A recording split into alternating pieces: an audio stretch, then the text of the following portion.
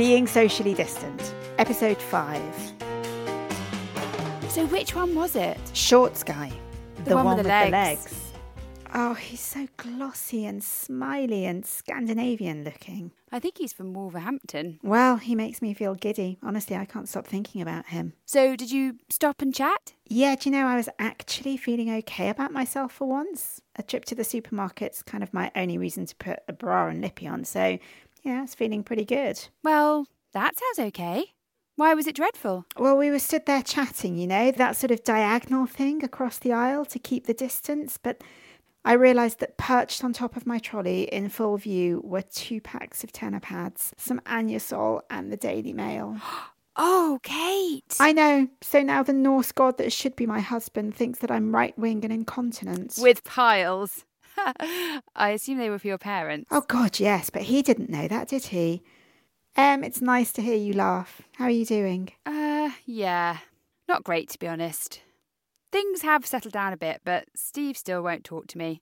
Well, he talks, but it's to grunt yes to me offering him a coffee or whatever.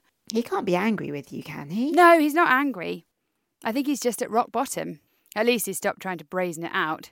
But it's almost like he's given up. Do you know how much he's lost? I've got some idea.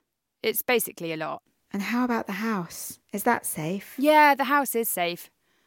I suppose I should be grateful for that, at least. And maybe you need to do something to cheer yourself up. A treat, you know, something that makes you feel good about yourself. Do you know, that's a very good idea. Maybe I will.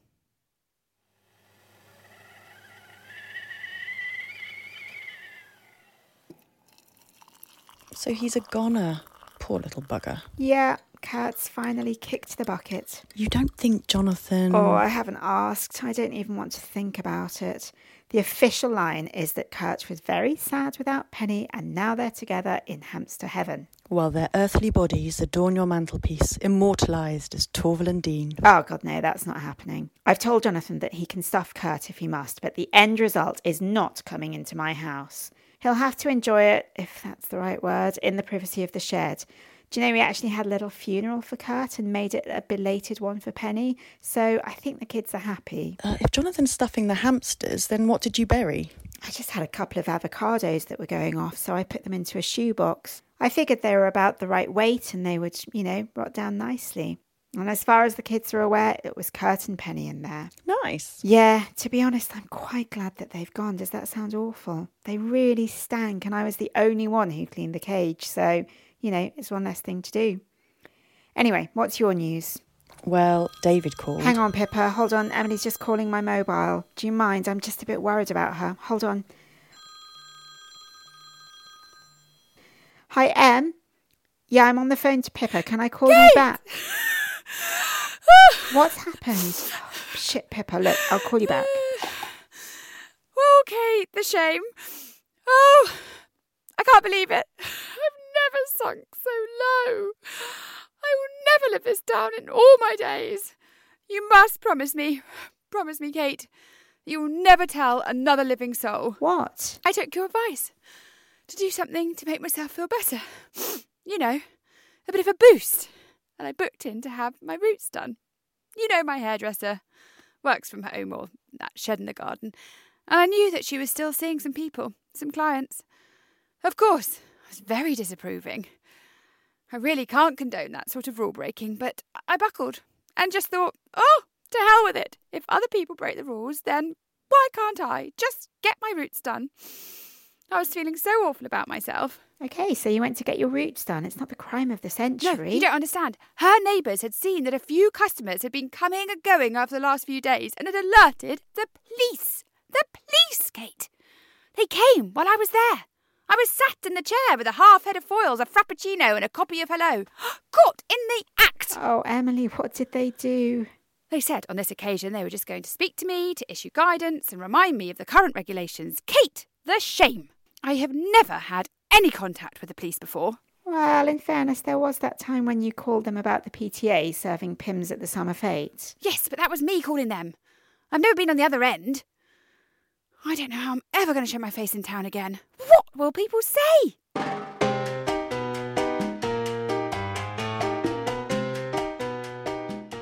Pippa, You must promise me that you will never tell another living soul. Yeah, all right. Emily, it's really not as bad as you think. How are you feeling now? Oh, the shame. You cannot imagine it. You're talking to a woman who was recently treated for syphilis by being injected in the arse at the Clap Clinic. Trust me, I can imagine it. Oh, yeah. That does strangely help to hear that, actually. How are you feeling? I'm fine now.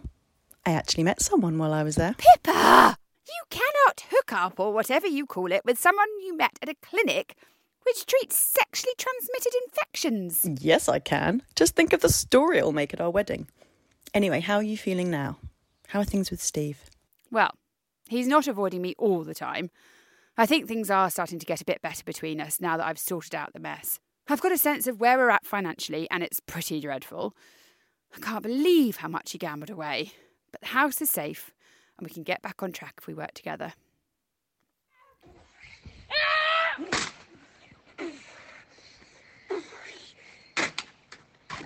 Steve, why don't I pour you a beer? Sure, yeah, sounds good. Actually, let me do it. You put your feet up. Fancy a glass of wine? That would be lovely. Now, in terms of what we need to do tomorrow, I've been in touch with the mortgage people, and we're due to have a phone meeting with them to confirm their mortgage holiday, and then I thought we could ring them... Look, Em, I know you're trying to help, and I love you for it, but I need to do this. I got us into this mess, and I need to dig us out. I do really want your help, but please, just bloody stop trying to take over. I'm not taking over. Yeah, you are. Well, you gambled away our money and hid it from me, so excuse me if I want to know what's going on and have a bit of control. I know, and I'm so sorry. I'm not trying to hide anything. It's a relief in a way that you found out, and I'm fine for you to check up on the accounts and to be in charge of our money. That way we can make sure there's no way I can hide it, but I need to be involved in putting this right. Steve, I have to be organised. I have to know what's happening. You have no idea what this has done to me, to us. I feel like my whole world has been shaken to the core.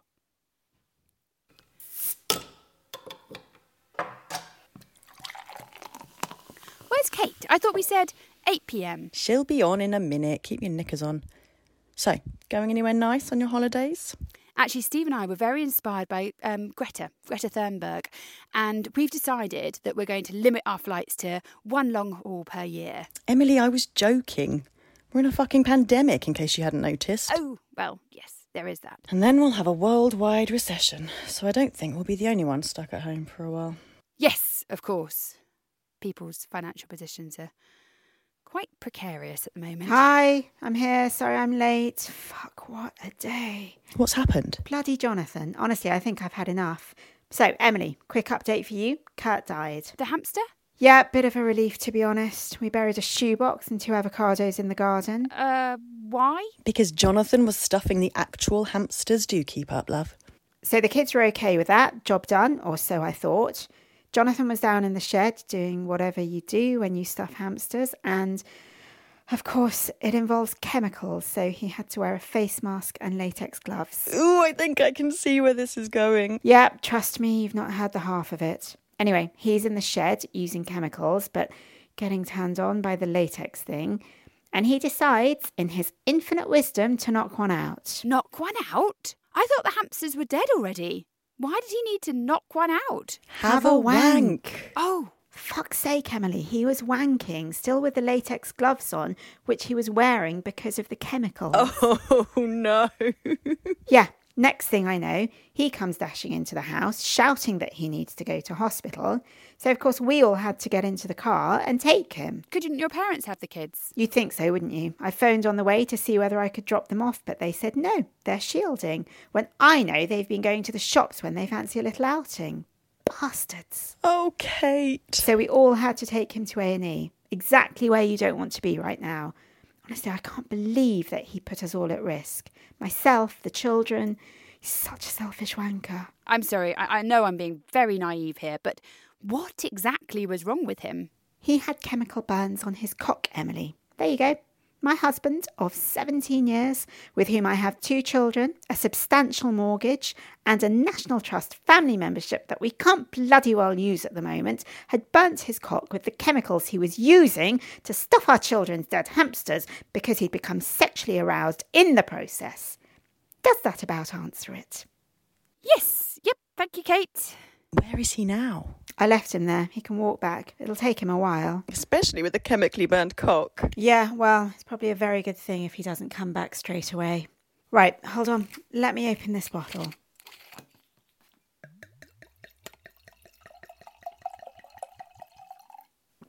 Oh, okay, distract me, ladies. I don't even want to think about Jonathan. Who else has got news? I have. Great. What?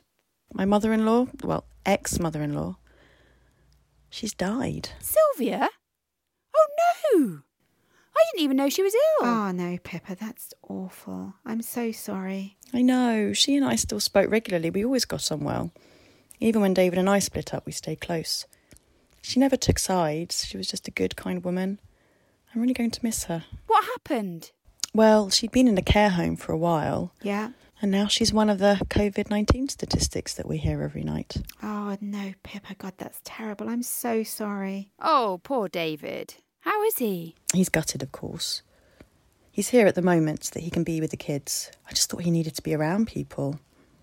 I didn't want him going back to his place to be by himself. He feels dreadful because he couldn't visit her.